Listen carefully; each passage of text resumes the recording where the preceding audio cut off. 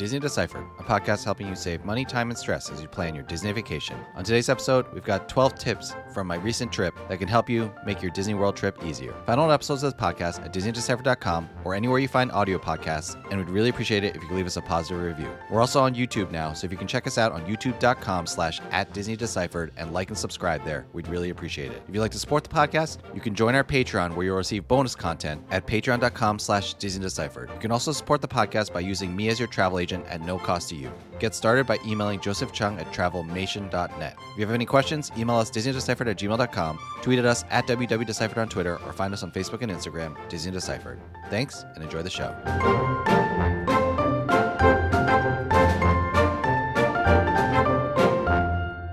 Hi, I'm Joe from As the Joe Flies. And I'm Leslie from Trips with Tykes.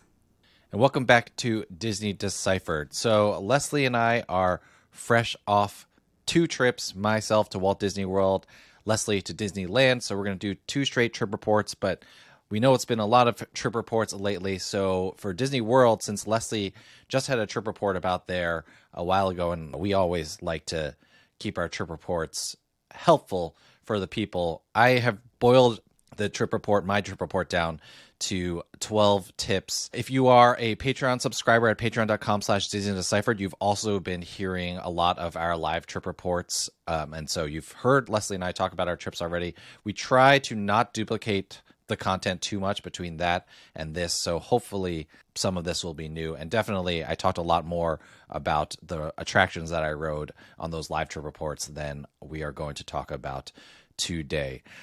Setting the table really quickly, I was there for the Travelmation retreat, staying at the Yacht Club. I don't think that is going to make it into this episode here. The Yacht Club was nice. I want to do a bigger review on Beach and Yacht Club, but my family is planning to stay at Beach in February, so we'll talk about all that. Leslie, anything you want to discuss before we get to these tips, or should we just get straight to it? Because I know you were following along with my trip as well. All right, we got to toot your horn, Joe. You were named Agent of the Year by Travelmation on your trip, so don't bury the lead. Congratulations, well deserved. I mean, how does it feel, Joe? Yeah, it felt great. It was a really nice honor. Honor to be nominated, honor to win. It was a very exciting time. Yes, so at the Travelmation retreat, we give out awards, and I was nominated for Agent of the Year, which is different from top sales. You know, there was a separate award for that. But I don't know. I guess they like me, like Stuart Smiley says. But yeah, I really appreciate it. I was really humbled by that. All right, well, let's get into the tips that I'm sure helped name you Agent of the Year. They didn't hurt, but let me tell you what does hurt. Flying into Terminal C, still not great at MCO Airport. Now, what happened was, unfortunately, this trip coincided with a lot of stuff happening in my family, Lunar New Year, birthdays, other things, and so it was tough. I was supposed to actually be down there for 4 or 5 days, and it really got cut down to 2. And so because of that, I did not fly JetBlue, which is what I normally fly down to Orlando. And that worked out incredibly well because, as we talked about in my last trip report in November, Terminal C is just not ready to go. You cannot get a rental car except for from Sixt and maybe 1 or 2 other rental car companies at Terminal C. So you have this 30-40 minute long trek to get to the main terminal to get to your rental cars. However, because of all these changes, I ended up having to fly Delta down, which was perfect because I was in the main terminal. I was in my rental car in like 10 minutes. You know, I rent with Hertz. I'm a gold member. That's free to be a gold member, which means in airports such as Orlando and all the bigger airports, they have what they call, you know what? I'm blanking on what it's called right now. Gold rewards. Doesn't matter. It's free, and you go straight to your car. You look at the board, and they say, go to this aisle, pick up any car you want from there. So I went ahead and did that, and that was great. So really recommend not – I mean, if you can avoid it – I guess you can't avoid flying JetBlue if you want to fly JetBlue. That's the only domestic carrier flying into Terminal C at MCO right now. If you're flying it, though, and you're renting a car, definitely bear that in mind. Good news is, unlike my trip in November, you can drop your car off at Terminal C now for returns, and I was flying JetBlue home, and returns was so much easier than having to make that 40-minute trek from the main terminal. So that was kind of the first tip there. Your trip always starts before you actually get to Walt Disney World itself. Yeah, that's fair. And that's really rough for folks flying JetBlue right now. I mean, that would be enough to have me book away from JetBlue if I could get a similar deal. What is the situation like for people who are just going to take an Uber from Terminal C? Is that more doable? Yes, my understanding is you can grab rideshare and stuff like that from Terminal C. So if you're doing that, you're okay. However, if you are doing Mears or Sunshine Flyer or any of those things, I think you still have to make it all the way to the main terminal. So that is pretty brutal. All right. So airport check. How about getting to your hotel? What was the check-in situation like? Did you do online check-in this time? Yeah, so online check-in is still very finicky for Walt Disney World, but my tip here is to still check in online.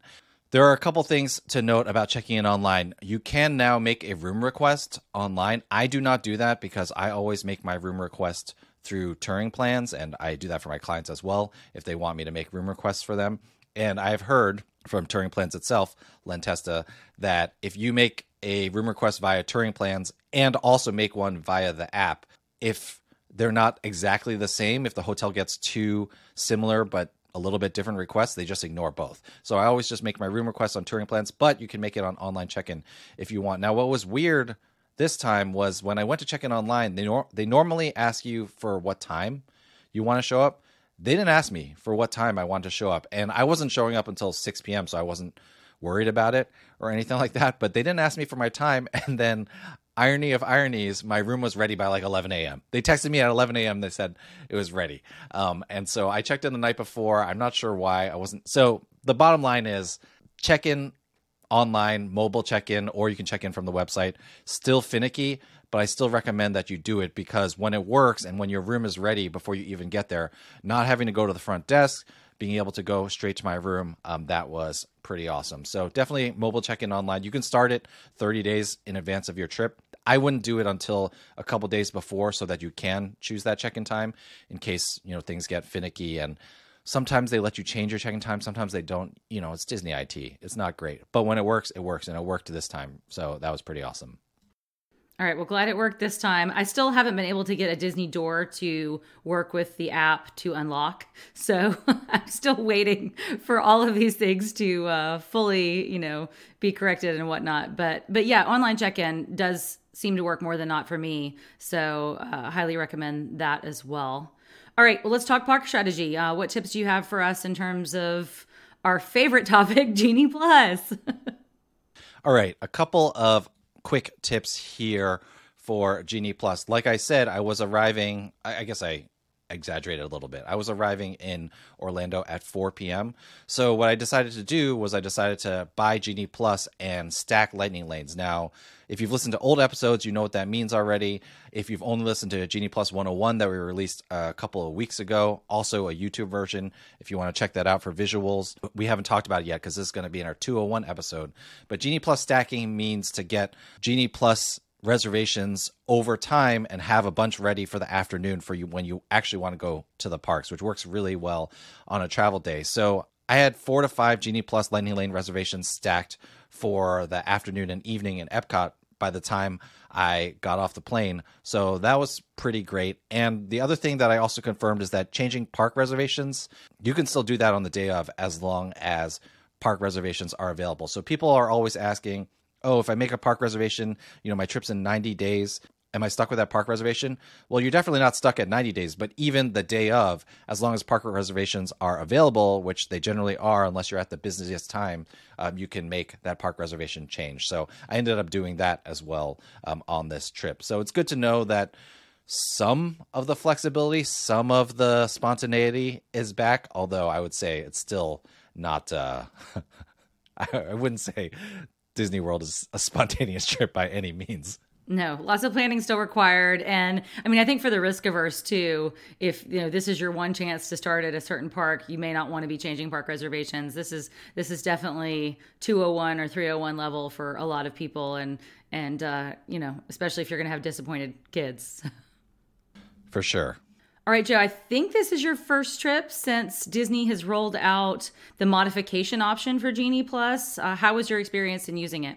Yeah, so again, in that Genie Plus 101 episode, we did discuss modifying your Genie Plus reservations, but I did not realize, and we recorded that before you went, Leslie, but I think we both realized over the last 2 weeks that we kind of undersold how important that modify reservation button is, because it really changes things so much. Because my mind was like mentally still in the mindset where, I get a Genie Plus reservation. If I need to change it, I'm going to cancel it, but then that's going to reset my 2-hour window, right? Like I'm not going to be able to make another Genie Plus reservation for 2 hours unless I ride that attraction. And so that made me very hesitant to modify. But as soon as I started modifying reservations, I realized, oh, yeah, we had said this, but I hadn't done it in practice. It doesn't change your reservation window, and it just makes things so much more powerful and user-friendly, frankly. So I'll just give a small example. Let's say that you are stacking Lightning Lane reservations for yourself for the afternoon because you're flying in.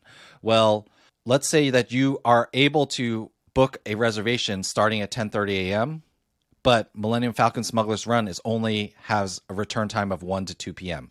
But you're not going to be on the ground until 3 p.m., so you won't be able to get there till 4. Well, what you want to do is make that 1 p.m. return time immediately, and then over time, over the next 2 hours, modify it, keep pushing it back until Smuggler's Run finally gets to 4 p.m.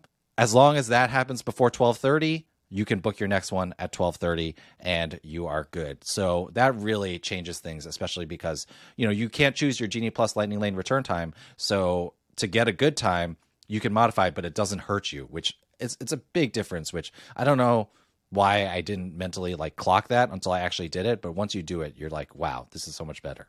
Yeah, I was the same. I was definitely in the habit of oh gosh, I'm going to see this afternoon show or I have a meal, so I'm not going to book a Genie Plus right now because there's not a return time that works for me.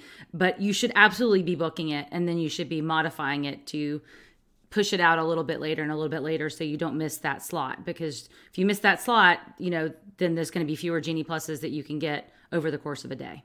So definitely try that out. Definitely a big game changer. Again, this is damning with faint praise. It should have been like this in the beginning, but at least it's working now, closer to a more user-friendly way as intended. Okay, my next tip, this actually came from you, Leslie. We were talking before I went about the Festival of the Arts, which is Epcot's festival, and the food there. And you had mentioned to me that even though the lines look long, they move pretty quickly. And that was my experience as well. I think I went into a line that was a dozen people deep. That's probably the longest that I could tolerate. Even looking at. But I waited in that line, and they do move very quickly. They're very efficient. It did backfire on me one time because they had it was the deconstructed BLT. They definitely had a bunch ready just under heat lamps, and so that was not the ideal experience. It was still pretty good, but not as good as it would have been if it was fresh and hot.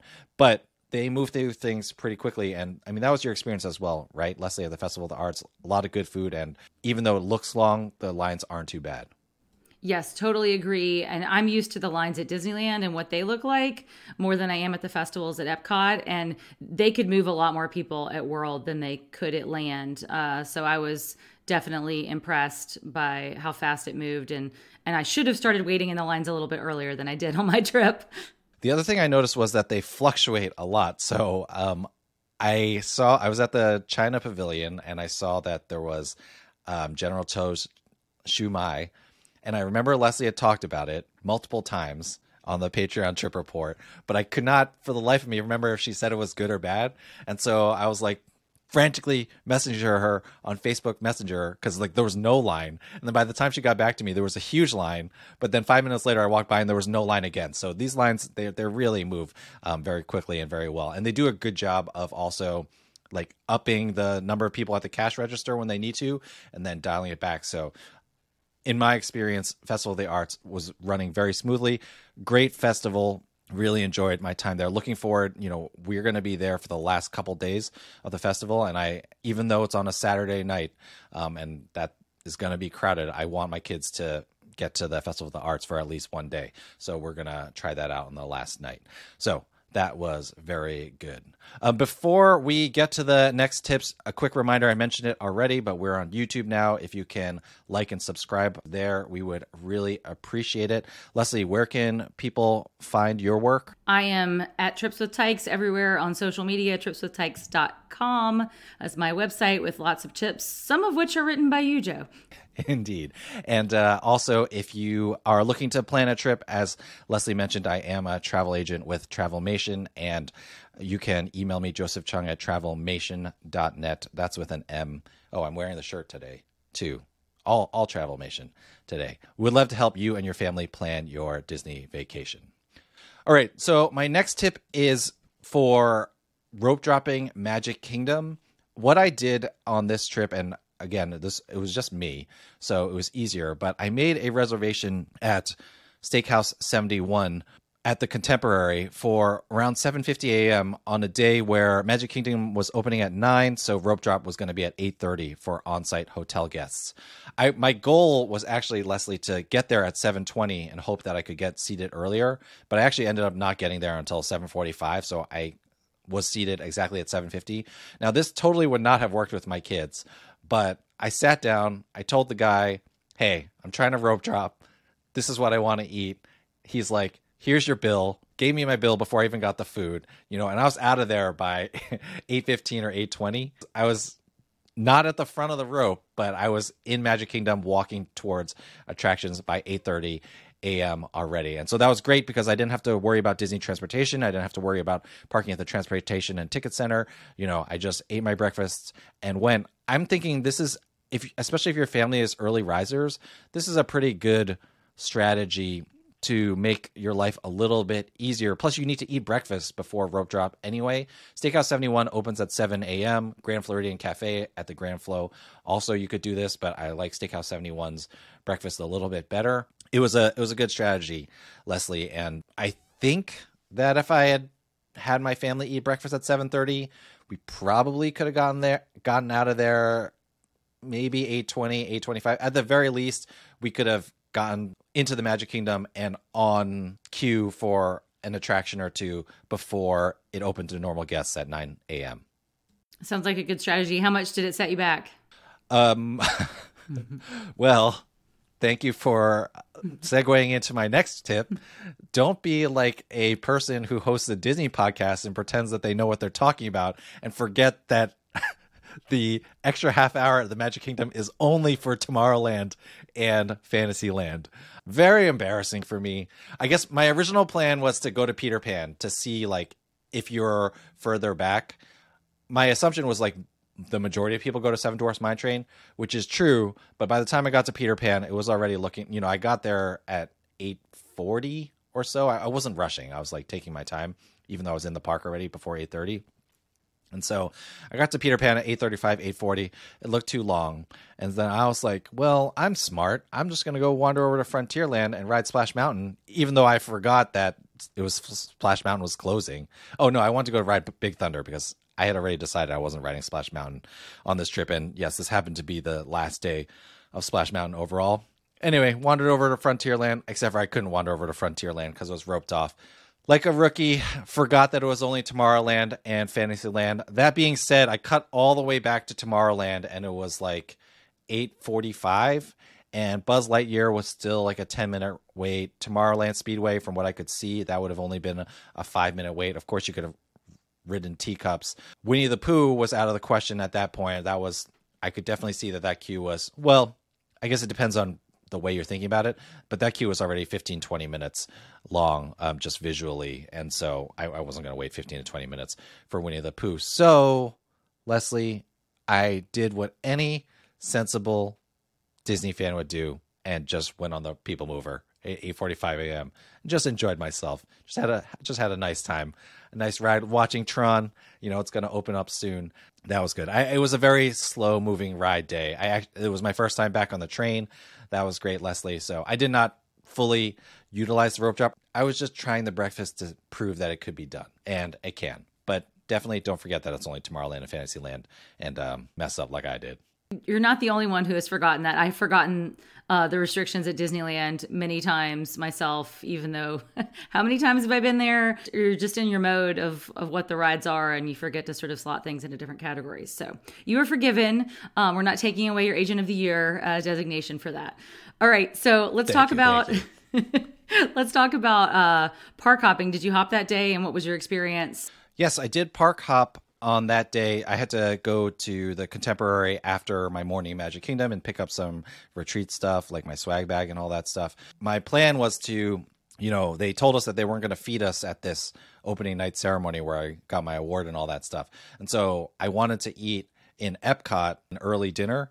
And so my plan was to park hop there. Now, I showed up at the International Gateway, which is the entrance to Epcot that's by Yacht and Beach Club, Crescent Lake, Boardwalk Villas, etc., or Boardwalk Inn and Villas, etc. And there was a line forming, and they were all leaning up against the gate, and you could tell, or a fence, and you could tell that they were all waiting to park hop at 2 p.m. And I was maybe, 15, 20 people back in the line. Not, it was maybe 5 or 6 groups, but 15, 20 people total. And so I was just standing there, and I was watching my clock on my phone, and I had assumed that they all knew that at 1:45 p.m. they were going to be let in. But apparently the 19 people in front of me did not know that, because my clock struck 1:45 p.m. and nobody moved. And so here's my reminder and tip for everyone that park hopping, even though officially it starts at 2 p.m., there is a 15-minute grace period, and you can enter at 1:45 p.m. Now, typically, I've seen those lines before, and everyone knows. And so that line starts moving at 1:45 p.m. However, they didn't. And so I said to the guy next to me, I was like, I think they're going to let me in at 1:45. And he's like, I don't know. And I was like, I'm going for it. If I don't come back, tell my wife I love her. And, I went, tapped my magic band on the Mickey head. It turned green. Breathed a huge sigh of relief that I didn't embarrass myself in front of 19 random strangers. And, I was the first one park hopping into Epcot from the International Gateway that day. So, reminder, park hopping, officially 2 p.m., but they'll let you in at 1:45 p.m. They won't necessarily say that to you, but if you tap your Mickey band, the worst that's going to happen is they're going to be like, wait 15 minutes. So, but I still have yet to not tap in at 1:45 p.m. Trust the man who didn't remember that Tomorrowland and Fantasyland are the only places open for rope drop. I think you've redeemed yourself with that, Joe. So we'll let that one go. How were the eating options? I presume that's why you went into Epcot, was to eat before the big event that night. How were the eating options in Epcot? Yeah, I ate at Teppan Edo, which is the hibachi restaurant in Japan, which I had a reservation for. But I was curious what dining options were going to be looking like.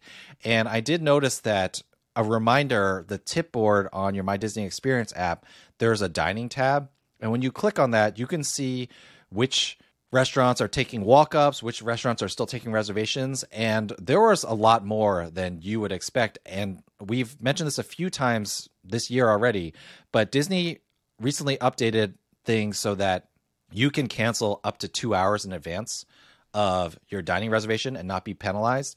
Because of that, there are a lot of empty tables at these restaurants, which at first I thought was just Disney leaving money on the table, which is true. They are leaving money on the table. I'm not sure why they made this change, even though it's great for us since we can change our minds close to the last minute. However, what also has happened, at least, and I did this in every single park that I was in on this trip, I feel like there are a lot more, and the caveat is it wasn't the busiest time that I was there, but I feel like there are a lot more options for walk-ins, making a reservation maybe for a couple hours from now.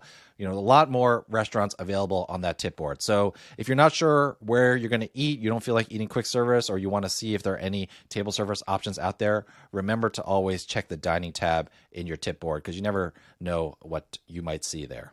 Great tip. I have not been good about checking that. So next trip.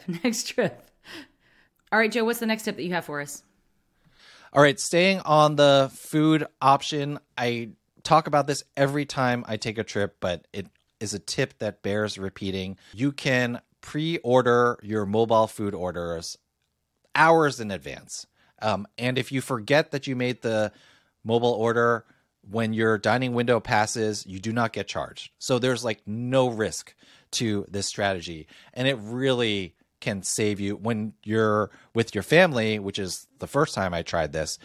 It can save you by having food ready for your family. Maybe not the best food, but you're feeding them something, and that you can pick up something at a certain window. You can wake up in the morning and do.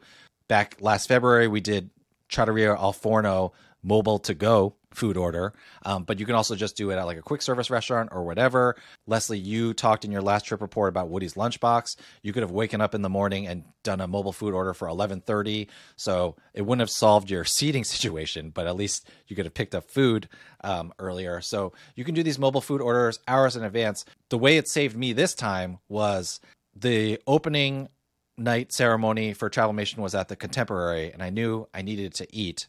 I did go into the Magic Kingdom and take some pictures, but I was like, I got to get back to my hotel and eat by 11 p.m. when the quick service restaurant and the yacht club closed. And so before I got into my car, I did a mobile food order actually, I was walking back from the Magic Kingdom and I wasn't even at my car yet. I did a mobile food order for like 40 minutes in advance. And like by the time I got back to the hotel, I made it to my mobile food order window by like 5 minutes, but still it had food ready for me at Yacht Club. I was like, I didn't want to order room service and I didn't want to go to bed starving. So use that mobile food order option just liberally. Again, I wasn't worried about it because if I missed my window and the restaurant closed, I knew I wasn't going to be charged. So it just makes a big difference, at least for me personally, in my stress level when planning meals. Yeah, I totally agree. And as a corollary to that, I think a lot of people don't realize that you can modify your pickup window. So this is something that I do a lot for lunch because sometimes certain restaurants, the lunch slots will go kind of quickly. And I think, okay, maybe I can get there by 11:30. I'll make that reservation. But if I see that I'm running behind and the slots are going, fast, I can sort of modify that to pick it up later. So that's something to keep in mind as well. And there are grace periods for this. I definitely have been able to pick up 5 minutes early, just like you can tap in 5 minutes early to a lightning lane. So, play around with this. There's some IT flexibility officially and unofficially with mobile ordering. That's a good point. My kind of last ditch effort was going to be what you have to do when you have the mobile order is you have to click check-in when you're actually there, quote unquote, although you don't have to be there. We've talked about this before. Oftentimes I'm like getting off a ride and I know I'm a 10-minute walk away from my mobile order, but I check in so that ideally when I show up, the food is done. So my last ditch plan was going to be to check in at the last possible second because they don't start making your food until you check in. And so I was going to check in at like the last possible second and just hope that they would let me in because, they've already prepared the food and let me pick it up if I was going to get there at like 11:01 or something. Turns out there were some drunk people in there blowing off some steam after obviously drinking around the world. Young Gen Zers who are much cooler than I am. So they probably would have had the door still open at 11:01 p.m. if that had happened to me. But like you said, Leslie, there is some flexibility in there. And remember, checking in, you can use that to make times even more convenient for yourself. Because sometimes when you check in, it takes them 15 minutes to make the food. So you might as well check in early. And then whenever the food is ready, you can just pick it up. That's right. All right, Joe, what other tips do you have for us? All right. Closing things out, Leslie, I spent more money on merchandise. Okay. So this is a dangerous tip. All right. And I want to thank and also curse patron Jeremy S. for sharing this tip with me. Jeremy told me that he was like, oh, I found out that if you ship stuff home, you can ship stuff home from the stores and the pricing for the shipping is actually pretty fair. Well, this is a blessing and a curse because there have always been things like big monorail sets, Disney Cruise Line play set / dollhouse. These are the things that I actually bought on this trip that I would never my son has always pointed to stuff like that. And I'm like, oh, we can't fit that in our suitcase. There's no way we can bring that home. Well, now I know that we can actually bring that home because shipping was only like $8 per item, $8 or $9 per item, which is fair enough. And plus with my annual pass discount, I was like, oh, well, I'm getting the annual pass discount on it. So I might as well ship it home. And I don't know. It's just something to know if there's something big. And I guess I should have known that this existed because people ship their lightsabers home that they build at Savi's all the time. And, they don't want to bring or lose their $250 lightsaber on the plane, or get it confiscated because it's a weapon or whatever. And so I should have known that Disney does the shipping. And, I wouldn't say that the shipping costs are cheap, but they're definitely not like overpriced, pretty fair overall. And so now that I know this tip, it's like, well, and then now I guess me knowing this tip was one thing in terms of my own self-control, but now more importantly, and the reason why I bought all this stuff, by the way, one of them I'm saving for Christmas. So I'm not crazy. I didn't give my crazy son both a monorail set and a Disney Cruise Line toy like at the same time. And I went extra on the merchandise this time because I felt so bad that I had to leave this weekend. It was like I said, it was a really tough weekend to go. But the problem is, Leslie, not that I know that things can be shipped home, but he knows that things can be shipped home now. And so he internalized that. Yes. It arrived on the doorstep. Now I no longer have the excuse that we can't bring this stuff home. So that'll be dangerous. And Leslie, I kid you not, it was just 2 items. For some reason, they sent me a box that, I'm not that tall of a guy, which I found out because apparently everyone I know at Travelmation is like 6 inches taller than me. But I'm 5'7", and this box came all the way up to my nose, Leslie, this box that they shipped. My wife came home and she was like, she basically looked at me and was like, there's some garbage on the doorstep for you. She was not happy with this box that I got sent home. But anyway, tip for you all, maybe a curse. If there's something big that you want to bring home from Walt Disney World, you can ship it to yourself. All right. The box itself, I'm sure, was appreciated because that gets turned into forts and stuff in my house. So hopefully it got reused in yours as well. Before we go, Joe, let's close this episode out with our traditional Disney do or don't. What do you have for us? It's funny that you mentioned not being able to get the app to work as a mobile key for your hotel before. My Disney do was going to be set that up and make sure that works when you first get to your hotel room. And the reason why I'm saying that, I don't know how to solve your situation where you never got it to work. But the reason why I'm saying that is because when I got home one night, I was carrying all this stuff and I took my Magic Band off because when I go back into the parking lot at the hotel, I always, my arms, like I said, I'm only 5'7". My arm's not long enough to reach all the way to the reader where I have to, tap my Magic Band to get into the hotel parking lot. So I always take my Magic Band off and hold it out with my other hand onto the reader. Well, I got to my door and I was like, oh, shoot, my Magic Band is not on my hand. And at this point, well, you kind of have figured it out. Like I was wearing a suit from the thing. I had the mobile order that I'd gotten from the Yacht Club quick service. I was carrying all this other stuff. I was carrying my award. They gave everyone who had done a certain amount of sales this box with stuff in it. So I had this box too. So I had all this stuff and my room was about a 15-minute walk away from the car, maybe 10-minute walk away from the car. It was 15 when I was carrying all that stuff. I could have gotten there faster. Well, Leslie, I started freaking out and I didn't have my Magic Band. I was like, what am I going to do? I can't leave all this stuff here. And I can't bring it all the way back to my car if I left my Magic Band in my car, blah, blah, blah. And so then I was like, oh, genius. I can get in with my mobile key. Well, that took me 7 to 10 minutes to get the whole app set up. And then it finally, thankfully, worked. Otherwise I was I was already in a flop sweat for this whole situation. And so I finally got it to work, but I was like, Disney do, Joe, you should have set this up when you were chill, when you checked in, to make sure that it worked, because you never know when you don't have your Magic Band on like I did. I guess I didn't put it back on after I'd used it to get in, and having that phone option, having been able to do it in 10 seconds would have been much better than the actual situation that I encountered. So when you get to your room, go ahead and set up your mobile key entry.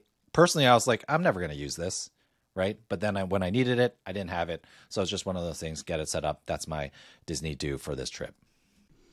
Excellent tip. And hopefully I'll have better luck on my next World or Land trip. Yeah, I don't know. They still got to work on their IT, as we mention every single episode. Well, those are some tips for my trip. Hopefully a couple of those help you out and help you to have a better trip to Walt Disney World. in one of your upcoming trips. If you have any other questions or tips about what we said, let us know. DisneyDeciphered@gmail.com, at WWDeciphered on Twitter or on Facebook and Instagram. Disney Deciphered. One more plug. Check us out on YouTube at Disney Deciphered. Thank you so much, everyone, for listening. Other than that, Leslie, thank you so much for taking the time to talk to me, and I will see you not updating your iOS because my wife says it's terrible, and I think that's going to make it even harder for you to get in mobile entry. Thanks, Joe.